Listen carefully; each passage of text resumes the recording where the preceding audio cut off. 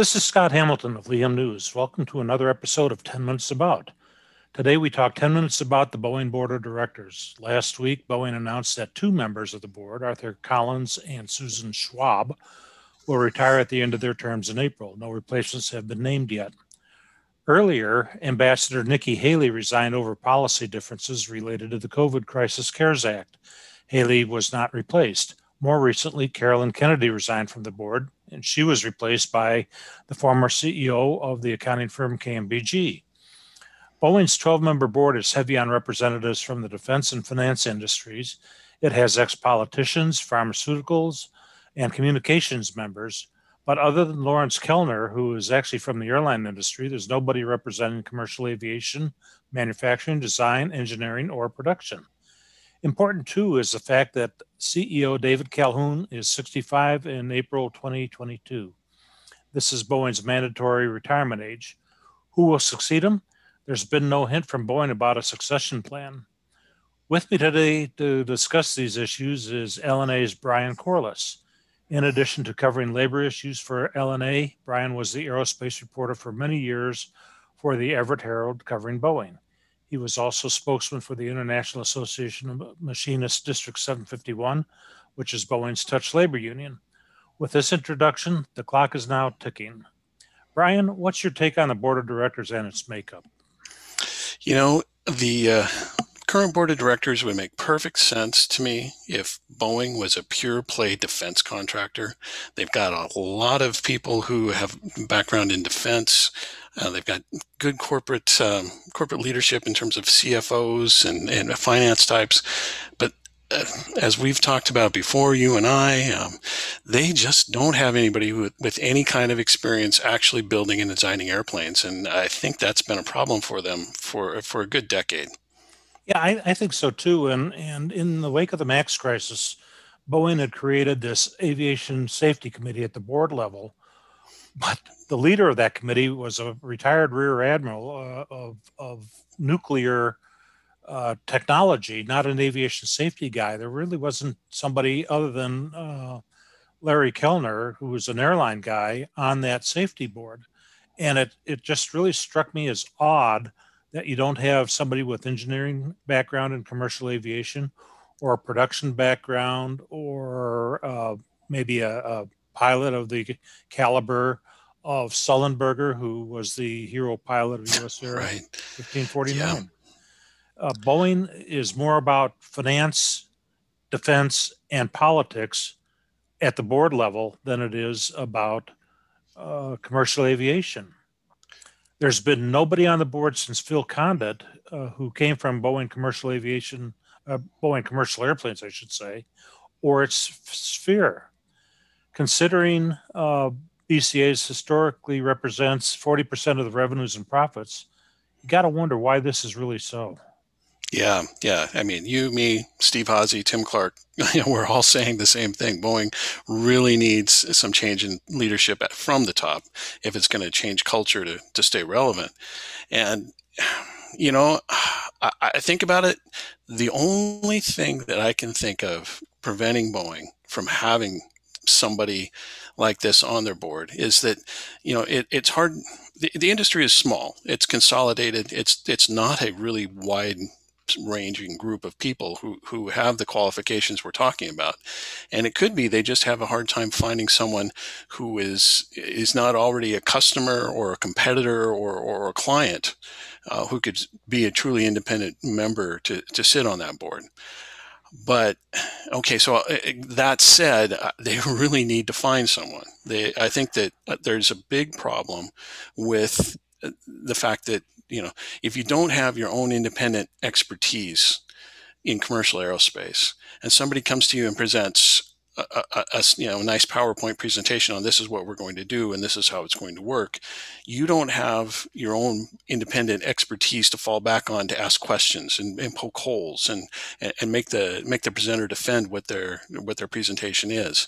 And I think that's playing a role, or has been playing a role in some of the decisions we've seen over the last decade or so. Well, as the MAX crisis unfolded, I had written a column on Liam News suggesting somebody like a Chesley Sullenberg be Hmm. brought on board on either as a board replacement or as an expanded board. Of course, Boeing did not do that.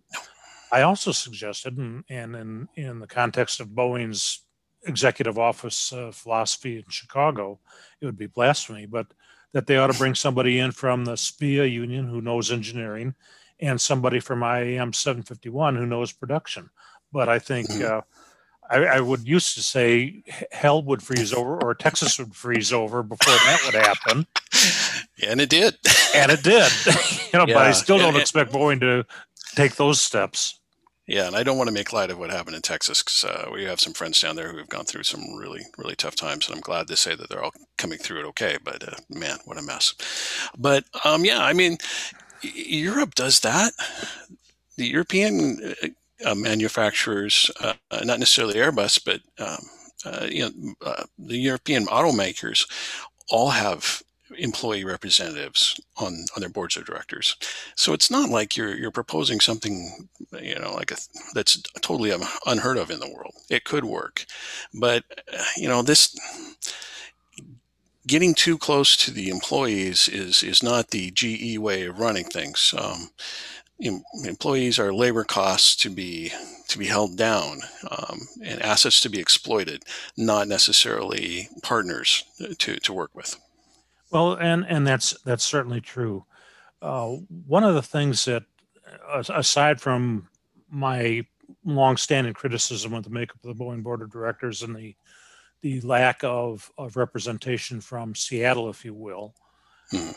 uh, we didn't have much of a succession plan going with anybody at Boeing Commercial Airplanes. You had people coming over from the defense side when crises demanded a change in the CEO level at BCA. You had Dennis Muhlenberg basically being forced on Jim McNerney. But then when Muhlenberg was fired, Calhoun, a insider by anybody's definition except his, was named CEO. But what I've been hearing from the Wall Street analysts, there currently is not a succession plan for David Calhoun. Again, he'll be 65 in April of 2022. Now, obviously, Boeing isn't going to blab about this, but it's not something that can be kept secret either. So, who might be potential successors to Calhoun? Yeah, and that's a good question, and I hope they're working it internally. There are three obvious internal candidates, right? I mean, you've got Stan Deal, who's the current head of BCA. You've got Leanne Carre, who is president of the Defense Division. And then you've got Greg Smith, who is kind of running as the de facto COO of Boeing right now. He's in charge of pretty much everything. His title is Executive Vice President of Enterprise Operations, and then he's the CFO. Well, in my conversations with Wall Street analysts, they rule out Leanne Karen. They're not really impressed with her. Um, you know, she can say whatever she wants to about her own qualifications, but the aerospace analysts I talk to don't think very highly of her.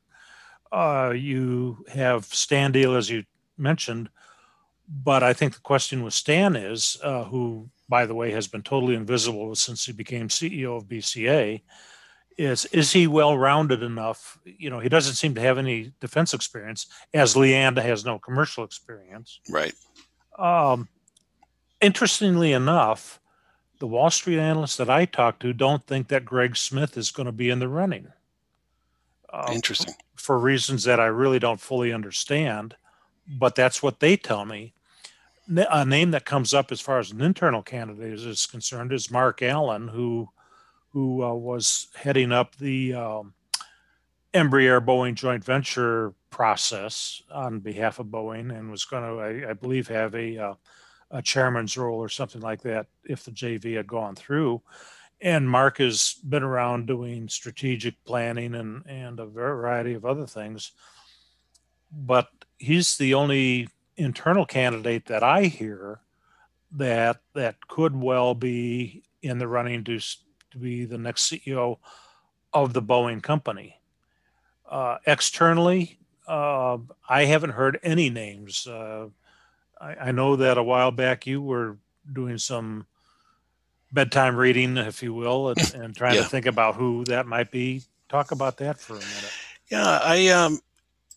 There are a couple of people, and for me, what I want to hear is I want to hear Boeing come up with a narrative saying, "Hey, we're going to go back to what made us great. We're going to get an engineer to run this company." And Boeing used to have a type for its CEO. It was a an MBA. Excuse me. It was an engineer with an MBA. So I was looking around for people like that, and I found a couple that were outside the company. One of them is Mike Madsen, who is currently president of the uh, aerospace division for Honeywell, president and CEO. He's got a good background in the supply chain. He's run big business units. He would be the kind of guy that I would be looking at. And he's got a BS in aerospace engineering and an MBA from Duke, which is a really good university. I've also kind of intrigued by Michael Dumays, who's got the title of Chief Transformation Officer at Raytheon. Again, same kind of a background, an engineer with the MBA background. Well, it's going to be really interesting over the next year, really, to see where this goes, and it's going to be interesting to see who the board puts up to fill these two board seats, and who's going to fill or succeed David Calhoun. That's it. You might be able to hear my clock telling me it's time's up. So Yeah, thanks very much, Brian. Appreciate it. you bet. Talk to you later, Scott. Bye.